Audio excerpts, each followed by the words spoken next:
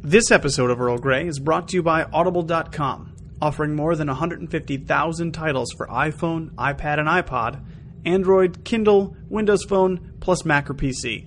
To get a free audiobook of your choice, visit audibletrial.com/TrekFM. Hey everyone, I'm Rod Roddenberry, and you're listening to Trek FM.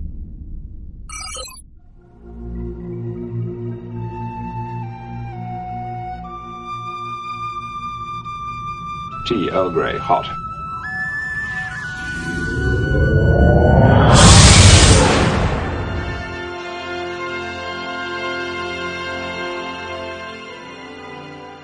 It's time for another serving of Earl Grey, our dedicated TNG show.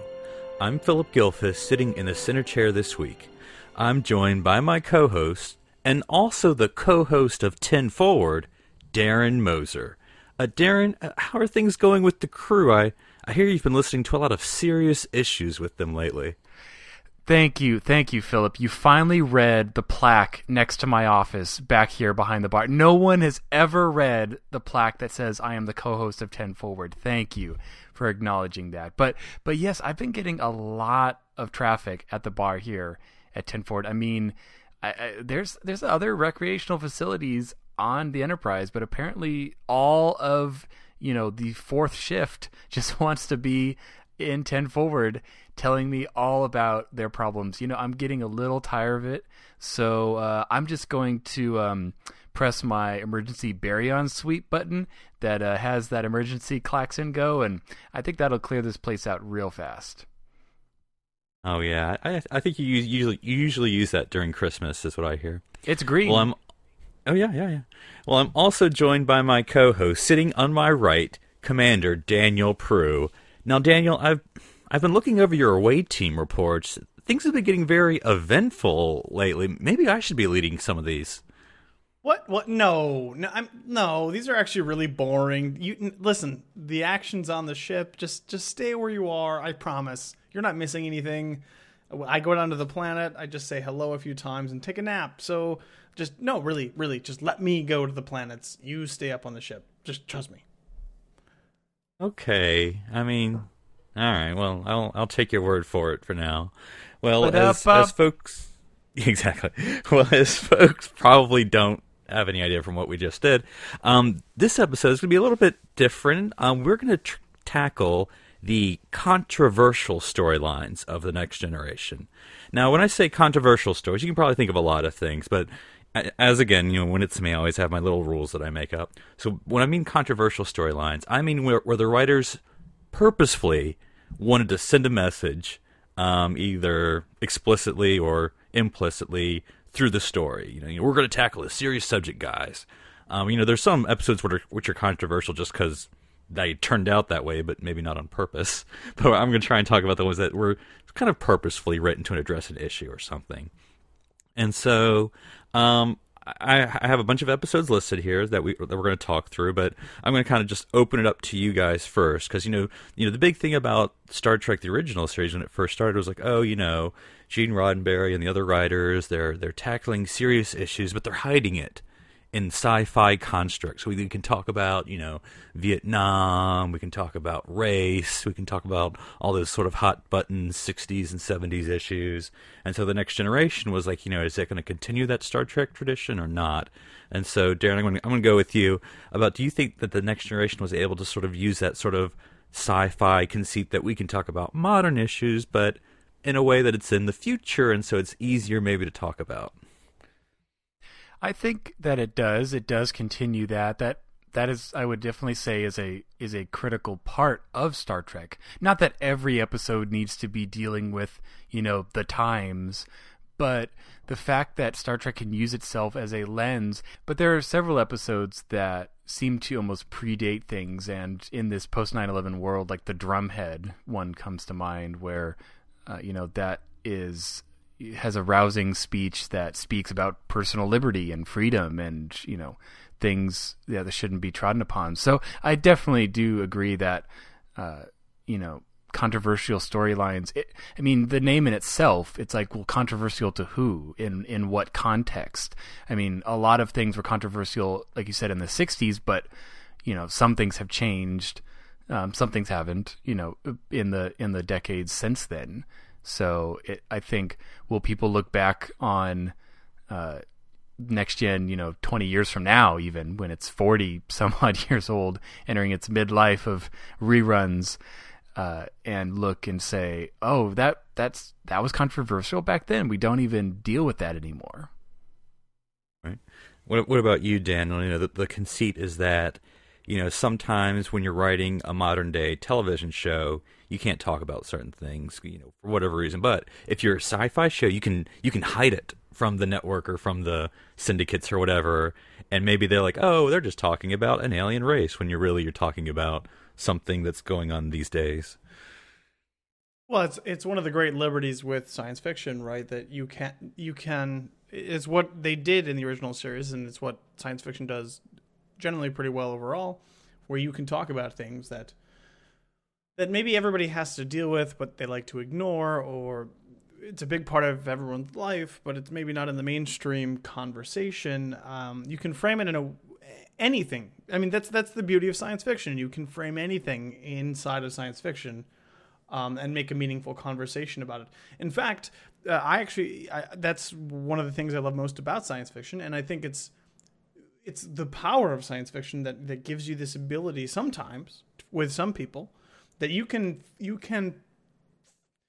I don't want to say force, because that's not the right word, but you can push the issue, and you can maybe get people to talk about an issue that they normally would maybe shy away from, if you put it in the context of science fiction. I have to tell you, I have definitely changed my opinions on some things after kind of critically analyzing those kinds of situations in the context of something like Star Trek. That's the power of this storytelling, is the fact that you can say, hey, wait a minute, let's try to pull back from the situation that you're in, and take a look at this from the outside. And it has a wonderful ability to do that, Star Trek specifically, but science fiction in general. And I think it's a good subject to tackle for sure. And I think we'll continue to kind of talk about these reoccurring themes as we get to some episodes that certainly I picked out. So if people don't like them, they can just focus all their controversial blame on me. The first one I picked, and this is in no particular order, as my co-host can see on the list. But the first one I picked is because it just struck me as like, when they were writing this episode, they were trying to do something, but we'll just go for it. My first pick is The Outcast. This is a season 5 episode 17. Now, and this is going to be me framing it, so y'all can agree or disagree. But this was sort of the, like, we haven't tackled, homosexuality, and again, this is 5th season, so this is about, 90. I'm doing this math off the top of my head. Yeah, but anyway, so 90. 89, 90, yeah. And so, this is, if folks can have to go back in time in their minds here, about this is 24 years ago, so it's a different time. So okay, we want to tackle gay issues, but we don't, how do we want to do it? And so we get The Outcast, and you sort of get this to remind folks, there's this genderless species.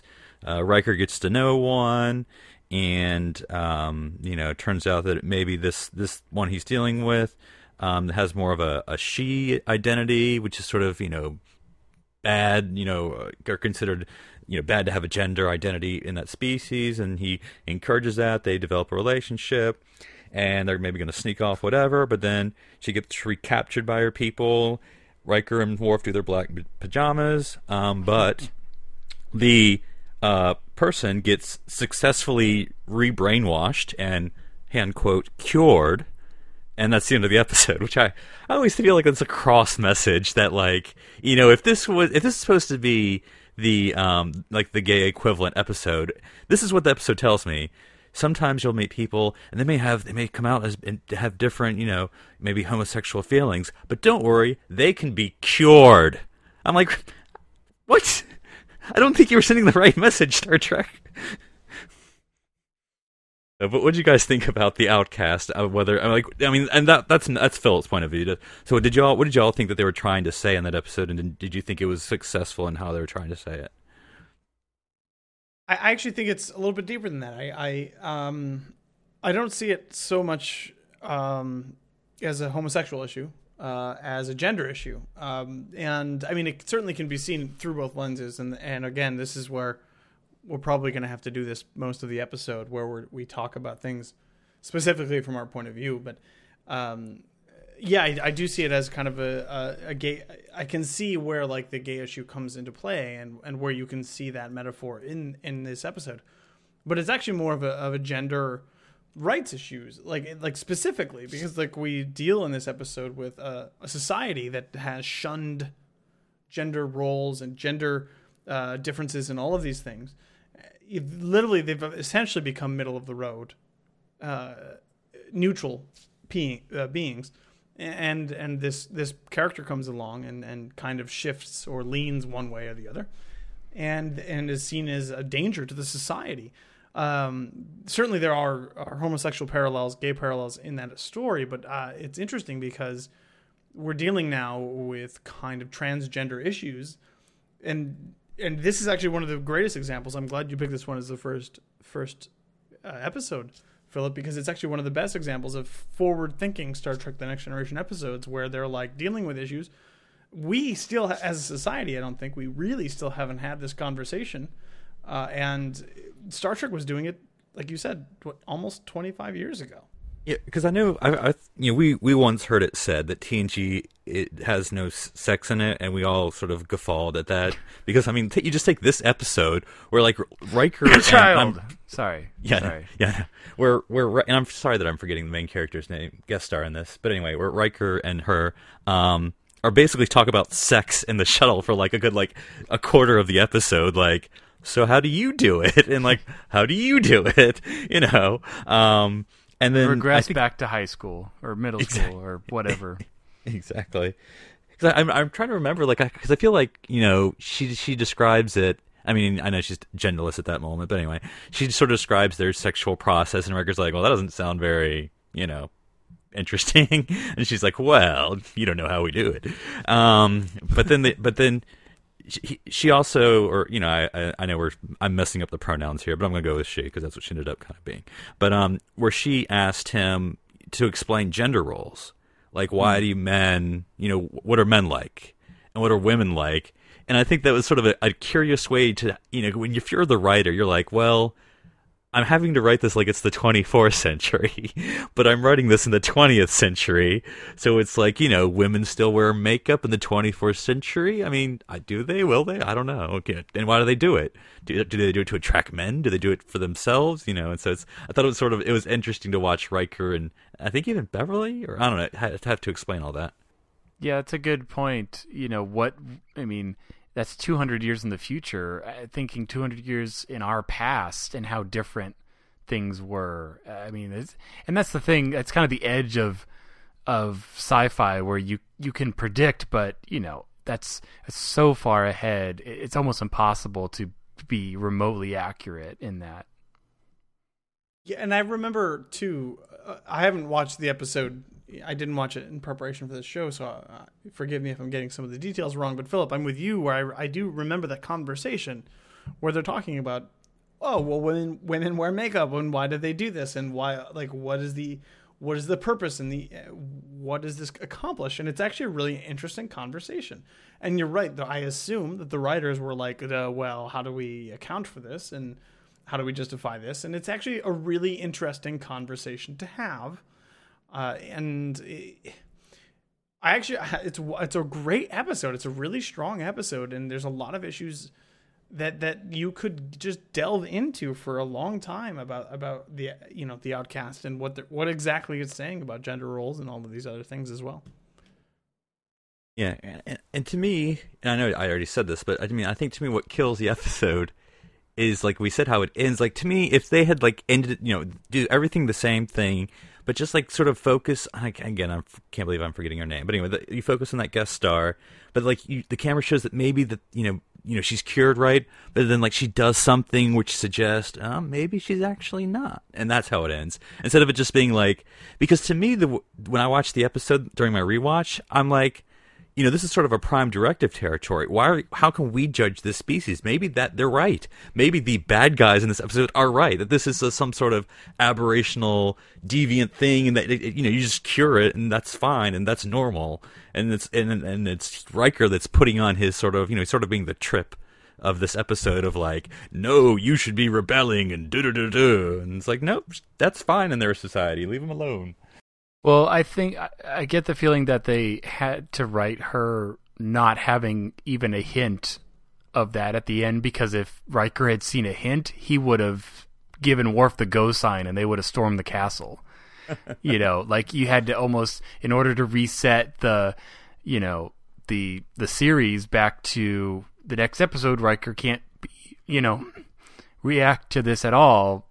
There had to be no instance.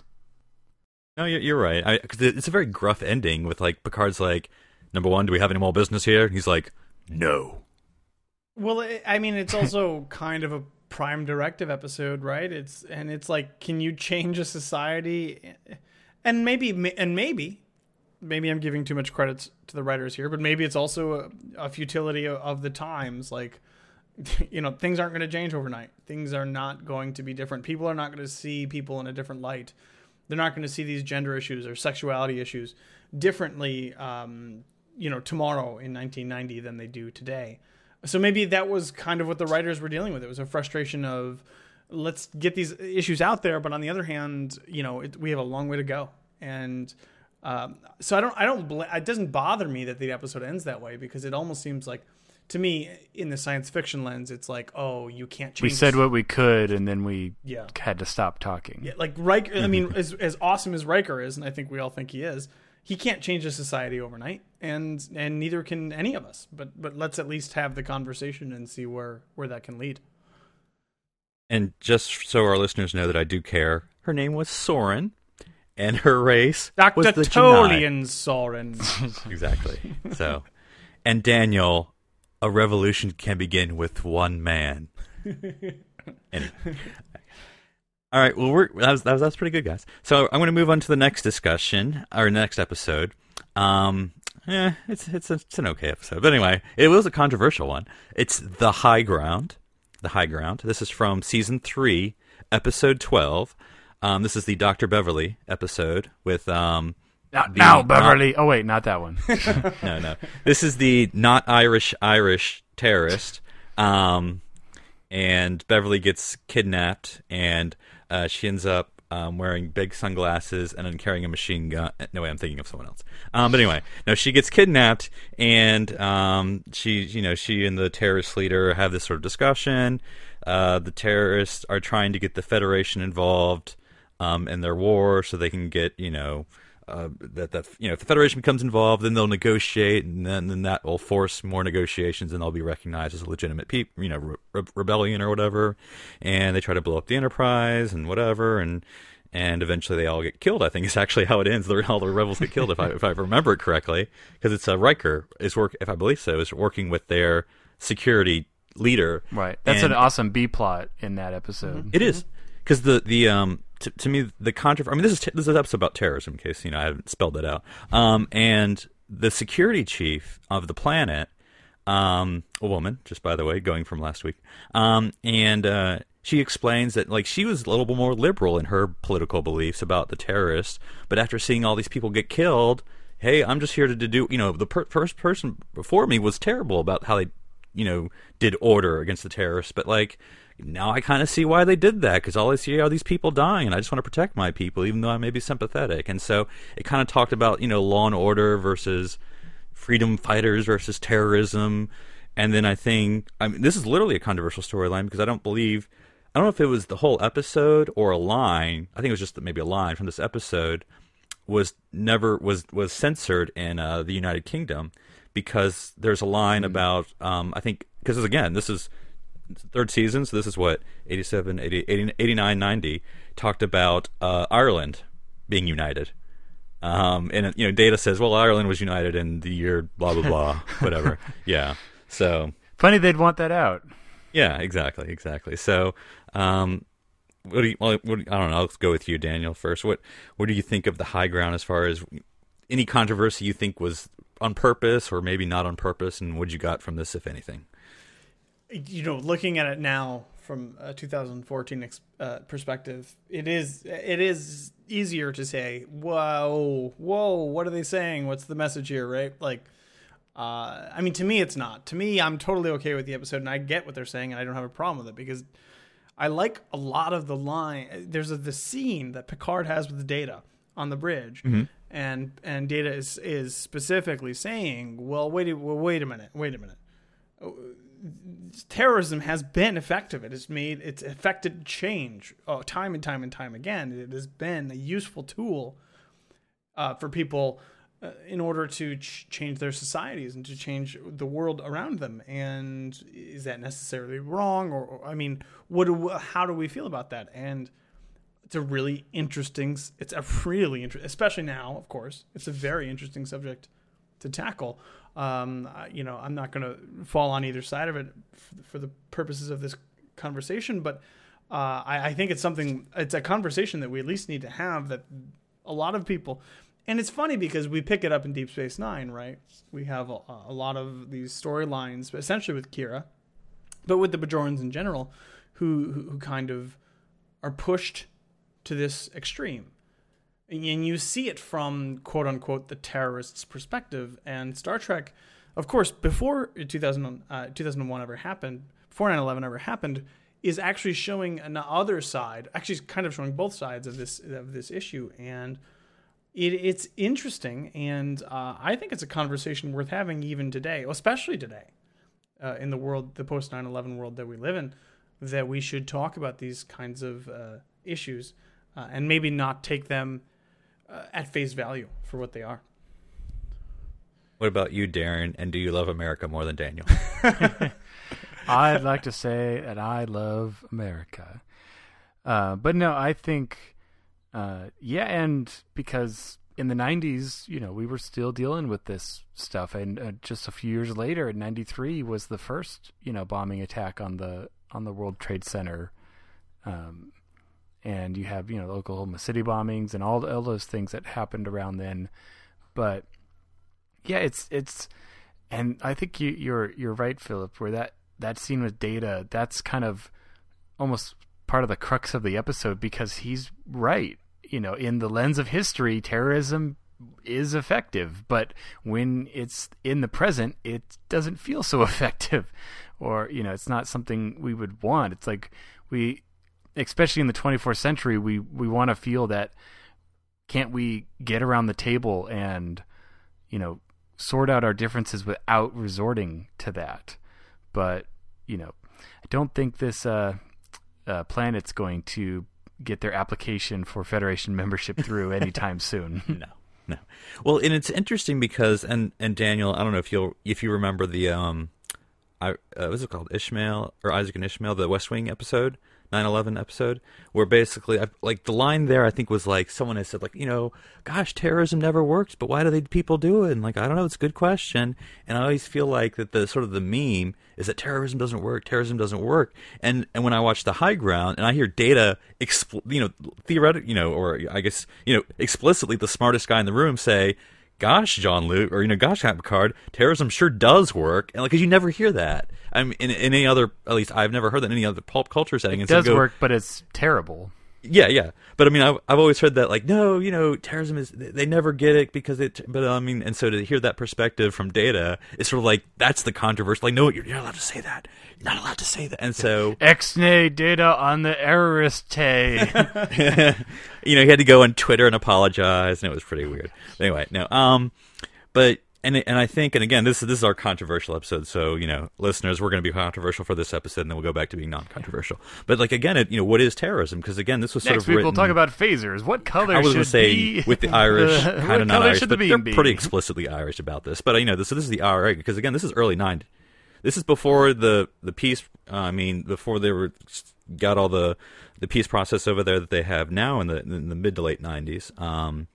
With the IRA and Sinn Féin and all those parties. I'm not an expert, but all those, and so you sort of have that, and then you pick your spot in the world. What's terrorism, and then what's freedom fighter, and where's the line, and how far do you go, and And, we're certainly going to answer that here. But this episode, which I don't know, I feel like the main terrorist guy is not exactly the most sympathetic guy in the world, especially when he tries to, like, hey, Beverly, I tried to kill your son, but you still love me. It's really weird. He's kind of stretching. Yeah. And then Picard's kind of like shaking Beverly. What's wrong with you? Well, it's certainly an episode where the subject matter is certainly more important, I guess, than the overall plot of the episode overall. But what you just mentioned, too, I think, is probably what pushes...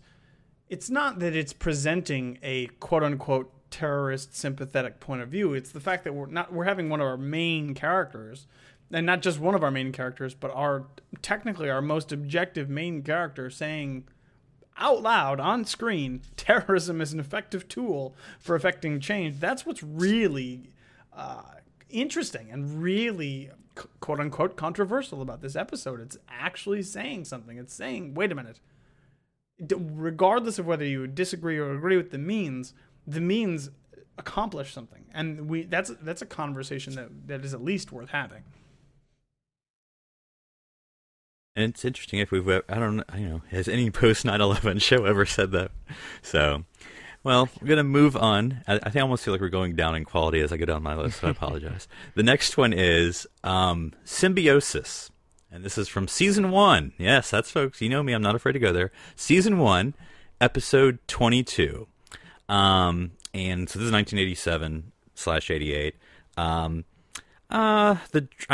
For those at least who know the United States, kind of the beginning of the drug war. I mean, or at least the climax of the drug war, kind of. I mean, Reagan years, but this is kind of Bush one. But kind of the climax of the drug war and all that stuff. But this is the episode of, for those who don't remember, actually has some great guest stars from TOS original series movies, by the way. David from Star Trek 3 and Khan's lieutenant from Star Trek 2 are both in this thing. And it's basically where the Enterprise stops this species who's really sick from this one planet, and they're like kind of poor farmer folks from this one planet, and there's this sort of rich other planet who they depend on for this medicine, and it turns out they're actually the rich space air quotes right there. Exactly. And then it turns out the rich planet is basically just a bunch of drug dealers, and the poor planet is just a bunch of users. And Yar gives Wesley a nice after-school speech about drugs. But it's interesting because then Beverly is like, look, we can't help these people. We're not going to support, drug dealers. But then we got the Prime Directive, and then basically Picard kind of, splits the baby at the end and says, well, I'm not going to interfere, but at the same time, I'm also not going to help you all out, junkies. So you're just going to have to go through withdrawal, live with it, and you drug dealers are going to have to figure it out on your own. Bye. And Warp 9, we're out of here. Yeah. Then he looks right in the camera and says, "Don't drugs." And then Data says, "But sir, aren't drugs effective?" And he's like, "Shut up, shut up." What did I tell you about quoting? But anyway, so Darren, I'll pick on you since I picked on Dana last time. What do you think they were trying to do? Were they successful? And what do you think about it? Or none of those?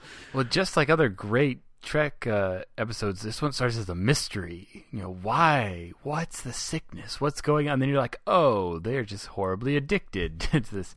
And there's many episodes where the TNG crew is called upon to judge the species it interferes with, and they kind of, sit down at the table and say, yeah, you shouldn't be doing this. And they say, no, we don't think you should stop us. So, but well, the trial never ends, Darren. We'll always be back next week. But no, I think it's the loosest of allegories to a drug war. It's not even a drug war. It's more like we've just completely addicted this other planet, and it's more of a cover up than anything, because they don't even know that they're addicted to this substance, and that's what's causing, their pain. But I think, but it's a strong Beverly, episode, those are good when they come by. But yeah, so, it's a pretty good season 1 episode, I feel. And, it's a little thin in the disguise, as we've talked about, what's this really talking about? It's like, well, at least in the game, like we all could definitely tell it was addictive right away. Well, I think the lesson from the game is Riker needs to calm down. But Daniel, what do you think about symbiosis, and what do you take away from it? What should we even think that it means, or does it even mean anything in 2014? It's interesting. This is a totally different conversation to have, but I'm just going to lay it out there. I was born in 1986. Grew up in the 90s, of course. I've come since to realize that the DARE program and Just Say No and all of these things were kind of like crazily heavily indoctrinated into my head as a young child. Not that I'm saying it's good or bad, it doesn't matter. I'm just saying it's interesting to get perspectives from people older or younger, because a lot of people don't have that. But I remember in school being exposed to this, and you two may be a little bit older than that. Maybe you didn't experience it as much as I did, but I remember it being a huge part of school. So this Daniel, when I was a kid, a dime bag cost a dime. No, I'm kidding. So this episode feels, I'm sure maybe you guys actually probably do agree, it feels like an after-school special. It feels just like it's so, like the conversation... Like the G.I. Joes are gonna bust out. And it's gonna be so thinly veiled. Like they're gonna be just talking straight to you. Well, Billy from the planet, blah, blah, you shouldn't do drugs. And it's just like when you watch it, it's like the conversation between Yar and Wesley is like, well, Wesley, I used to live on a planet that had drugs, and it was terrible. Like it's just so bad every day. I mean, I don't like. So they just tie ribbons onto the ship as it goes in between, like it's like the chain link fence. It spells out dare or stop or whatever it was supposed to spell out. Wait, was that the teddy bear that the girl dropped in Generations? Was it Dare Bear? Yeah, it could have been. It very well could have been. So to me, this episode definitely like reeks of that like era of like, come on kids, you know better. Like it just like, and it's like so over the top. Like I think there's a lot to say about drug addiction. It's a super important subject to talk about. But the way that Yar is condescending to, like the West is like, why would anybody be addicted to drugs? I don't understand at all. Like, it's so in my perfect 1% white world, there's no reason to be addicted to anything. It's like, thanks, Wesley, now, if this was thanks. like a real 1980s episode, like Yar would have just been like, sucking up that cigarette. Well, Wesley, I don't know why kids do drugs. Here, have a camel. Have a candy cigarette. They would have had like, Data on the left and Worf on the right. This is your brain on drugs kind of thing. Like that's exactly where they probably would have gone with that. So, and Worf takes his batleth to like an egg. And then he takes a frying pan to it, and then he looks up and he does the Klingon death scream, and the camera pulls out in the dramatic like 3-shot pull away view. Until it's just outside the Enterprise, and we still hear him screaming. Wes looks at Picard. I learned it from watching you, Captain. Oh, God. I learned it from watching you.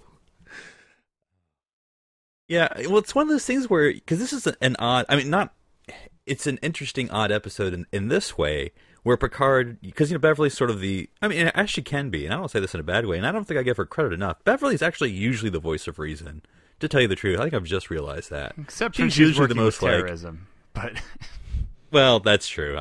You're right. I lost. But no, 80% of the time, she is the voice of reason. Look, I just got to stand up for the redhead. That's all I can do. But anyway, but that Prime Directive, and this is kind of a fun thing about the Prime. This is sort of again season 1. Like, shouldn't we just stop the drug dealers? Picard's like, nah, hold on, not so fast. And so what's the least amount of work I can do to resolve this situation? How about not helping?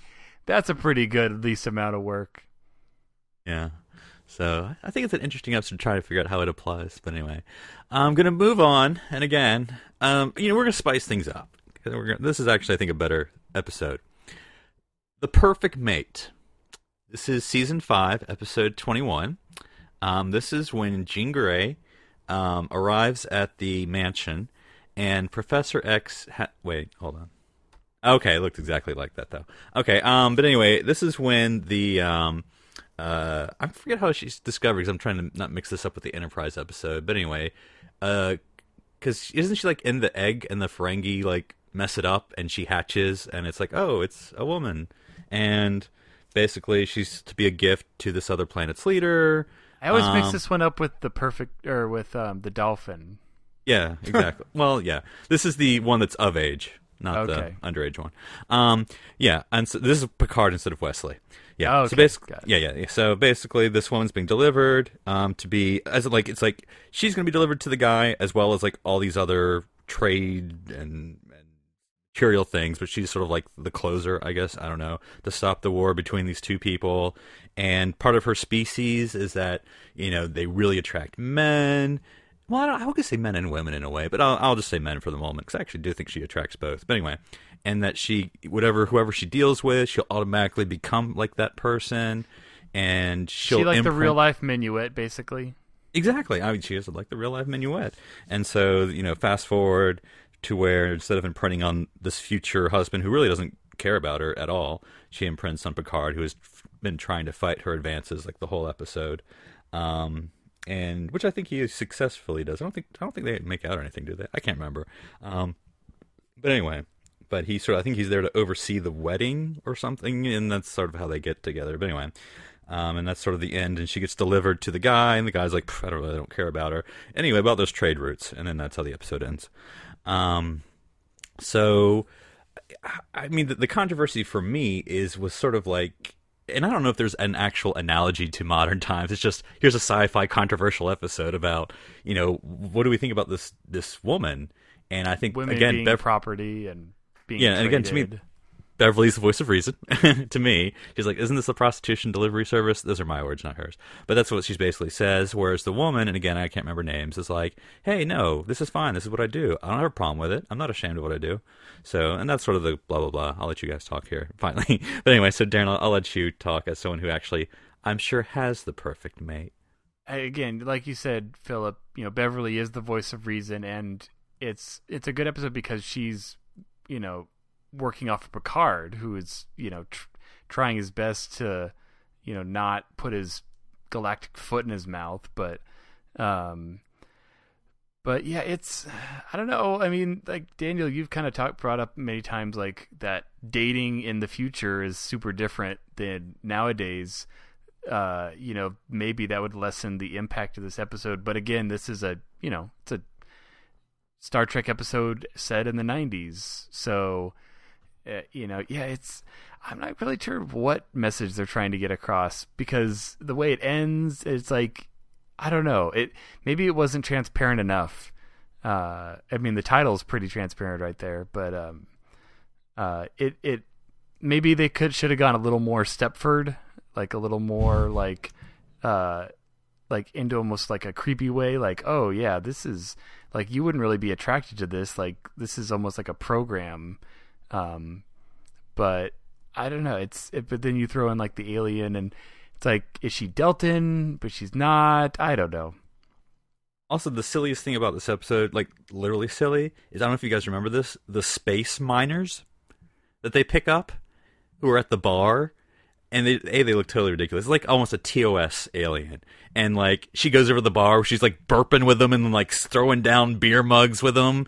They're like, "Hey, here's a lady that knows how to party." I'm like, really? Do we need this? Anyway, but Daniel, what'd you think of this one?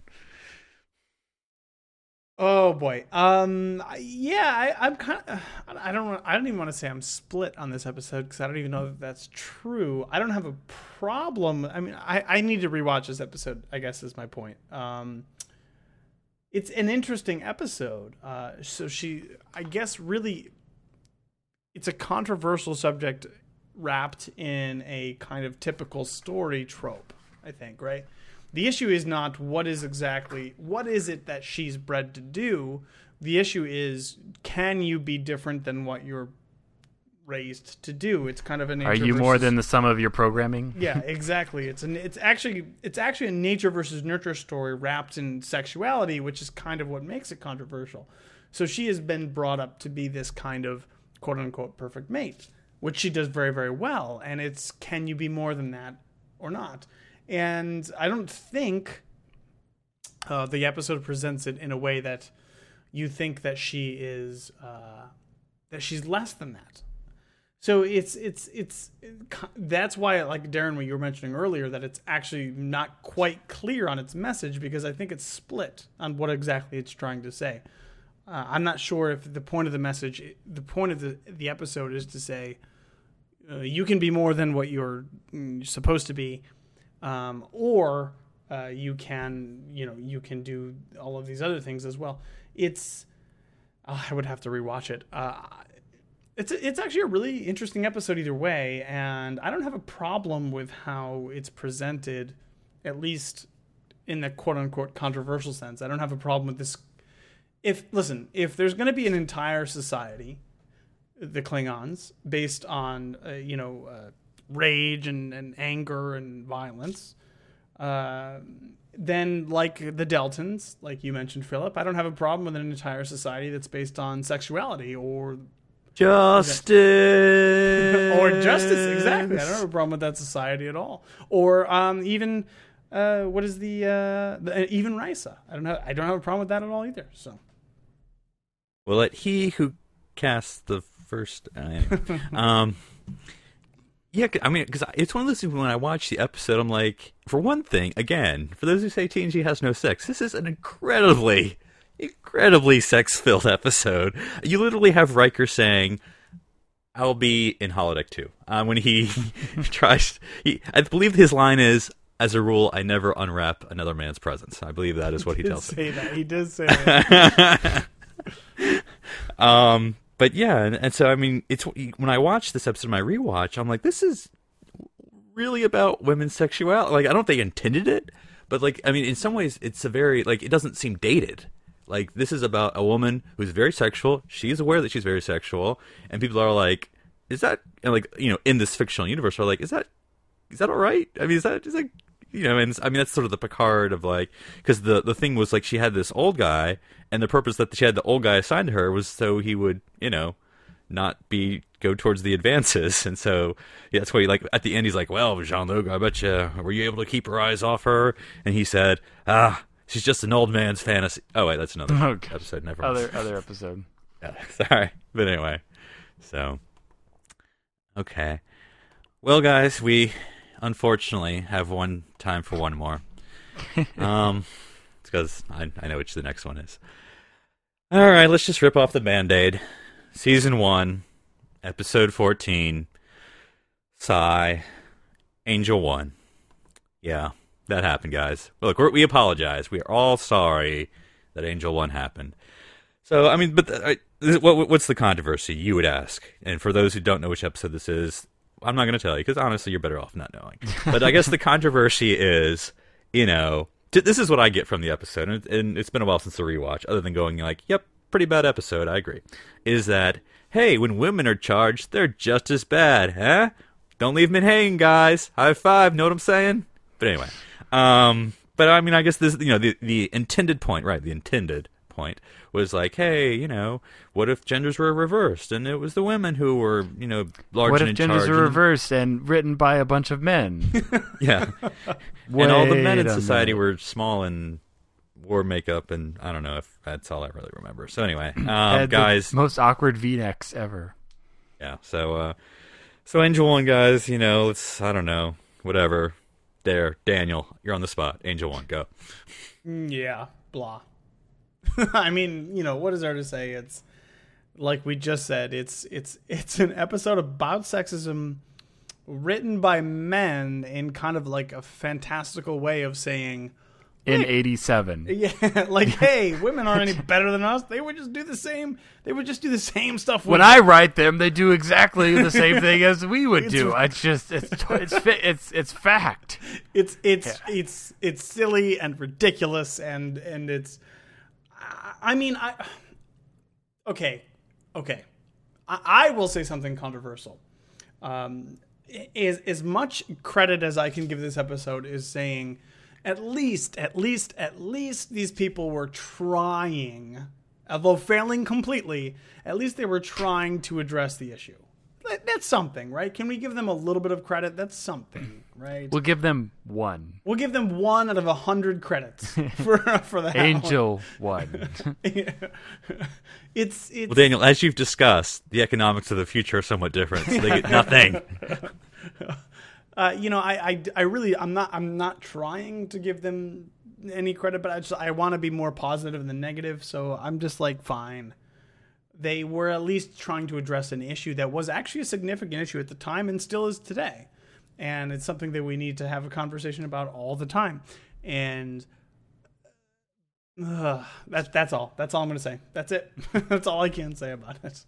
No, can't you see? My half of the face is black. On the right side. Anyway. So Darren, Angel 1. Everyone gets a turn here, whether they want it or not. I don't want a turn. No, actually, I just want to talk about The Hunted. I like that episode way better. Well, fine. Let's do it here. Let's fast forward here. Fine. Yeah, we did Angel 1. All right, shut up, people. The Hunted, go. Season 3, episode 11, and this one talks about what to do with your PTSD vets, and this is the one, if you didn't know, it's where also let me insert there in case any listeners are like, why does Darren hate America? That is what I wrote on the outline, not Darren. So go ahead, Darren. In the words of Philip, what do you do with your PTSD vets? But so this is the one where there's like the quote unquote resort planet or moon or whatever at this, around a planet where all of the former super conditioned military people are forced to live, and they're basically prisoners there. And not Zephyrin Cochrane is the administrator of this planet. He has a mustache. You can totally tell it's not Zephyrin Cochrane. And he's not dealing in a Tuliberry wine. So Darren, let's just be honest about what the episode is. It's the Botany Bay Senior Center. That's exactly what it is. Okay. And but anyway, so this planet's trying to vie for Federation membership, and everything seems good on the surface, but after a little bit of poking around, Picard and crew basically determined that the way they're dealing with their, veterans is like the loosest term I could even think of, because they're basically still brainwashed program soldiers who are having extreme difficulties or not. They're not even given the option to reintegrate into society. They're just boxed up and placed in their prison moon. And it's like, that's no moon.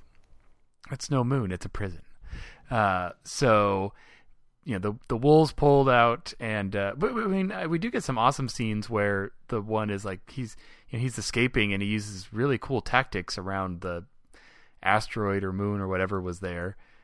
Is the good data of prisoner escapees.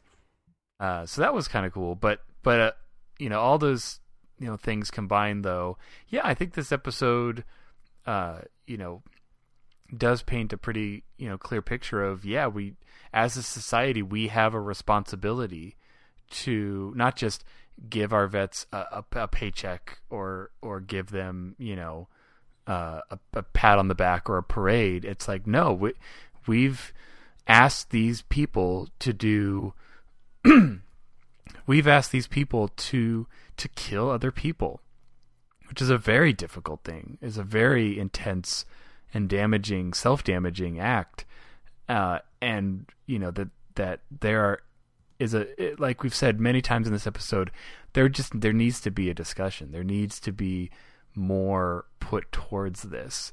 Now I don't have, any direct family, in the military. I think Philip has more connections in that regard than I do, but does that kind of sound, would you feel, Philip, like this episode kind of really is trying to say? Yeah, because the interesting, just again, I think, as we've said, sometimes they can write these episodes and not realize how it'll reverberate, because the context for this, again, this is what, third season, so we're talking in 87, 89, 90. Okay, the only veterans are Vietnam veterans at that time. And so that's kind of what this is talking about. Hey, and that was still fresh in the mind. I mean, this is kind of post-Gulf War 1, but in a way it's 10 still... 10 years. That's really not that far. Yeah, so it's kind of still dealing with, because the Vietnam veterans, and then, because we had a draft back then, obviously, for those who don't remember. And so, lots of people went to war who didn't want to go to war, but, some who did, and they came back, and then how do we deal with that effects? And then, of course, here we are in 2014, where we are been, at least the United States, have been engaged in war for a decade, and so, I went to one of them, so, both in Iraq and Afghanistan, and, of course, around the world, all the other stuff we do. So, I mean, yeah, I've certainly, I've been in combat, and all that stuff, and so, yeah, and so I think it kind of reverberates today. I don't, does that episode, The Hunted, does it still stand out? I think I'd have to rewatch it again, but yeah, it's basically like, as you said, Darren, we send these folks, whatever country you're from, you send these folks to kill in your name, basically, whether you agree with what their mission is or not. But then they have to come home, and then what do we do with them? How? Because it's the follow-up of how do we deal with all these veterans? And of course, everyone my age who went to these two wars, and have been back now. We're going to have to deal with this. I mean, not that I'm saying I have any issues, not that I'm not saying, but we have to deal with this for the next. And we're pretty young, 30s. We're in our 30s, and so if we live for the next 70 years, we have to deal with that for the next 70 years. And so, I mean, that's certainly what this issue kind of episode throws out there. So any thoughts on The Hunted, Daniel? Other than that's not how comm badges work. No, I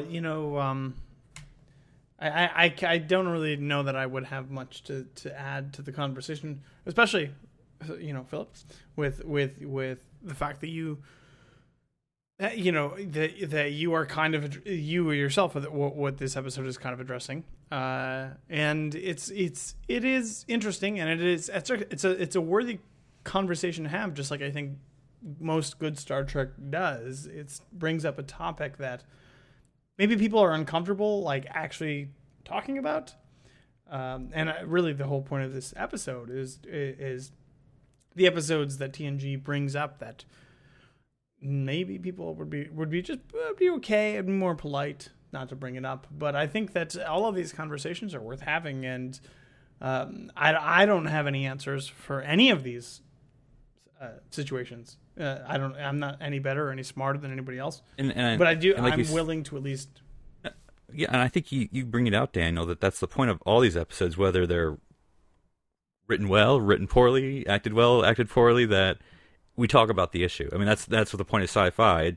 We at least are now talking about the issue that maybe just like in The Hunted, we don't talk about those guys. Well, they're here, and they got a gun point at your head, so you need to figure it out now. Now's the time to talk about it. So anyway, but controversial storylines are not the only thing that we've been talking about on Network this week. Here's a quick look at what else you may have missed here on Trek.fm. Previously on Trek.fm, Standard Orbit. And so I was biased against it. Even when I started buying the 2-disc collector's edition DVDs, I avoided buying any of the even-numbered movies. Odd-numbered movies. Earl Grey. Like they stated in the end of the movie, they thought he'd outlive all of them. And I'm like, yeah, that's what should have happened. We should have seen Data, in the 26th century, Data 5.0, whatever we call him. To the journey! You don't know if she's going to stab him or smooch him. Well, she's going to smooch him, of course, after dessert. After dessert. We all know what dessert means. Warp 5. Along with technology and along with trying to study the origins of a lot of different things that we've come to know in the original series and beyond, it's hard to try and deconstruct it without insulting what has come in all of the things that we know of being Vulcan mind meld. Mission Log, a Roddenberry Star Trek podcast. And my thought was, in the next scene, Crusher should have the body of the dead Klingon sitting on the back of her toilet holding a candle. What she would only get to do after Lieutenant Yara's gotten to hold the dead Klingon up to her ear to see if she can hear the ocean. Commentary, Trek Stars. Everything you would imagine would be in an opening title sequence for this show is in there. I think the shot that really does it for me, the shot that really pulls everything together, is when he dunks the basketball. Melodic Treks. So we do know an awful lot of people get associated with Vic Fontaine.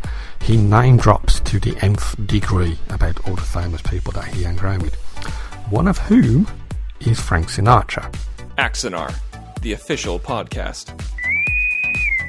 When there's a possibility for something to be misunderstood or not clearly explained, it can potentially open up a big hole for a show, because people can end up going down a path that was actually not what somebody wanted to be done. The 602 Club. What are those Bond movies that you go back to time and time again because they just do it better? First of all, Matthew, nobody does it better. That's true. It makes me feel sad for the rest. And that's what else is happening on Trek.fm. So you can check out all these shows and get in on the Daily Trek Talk.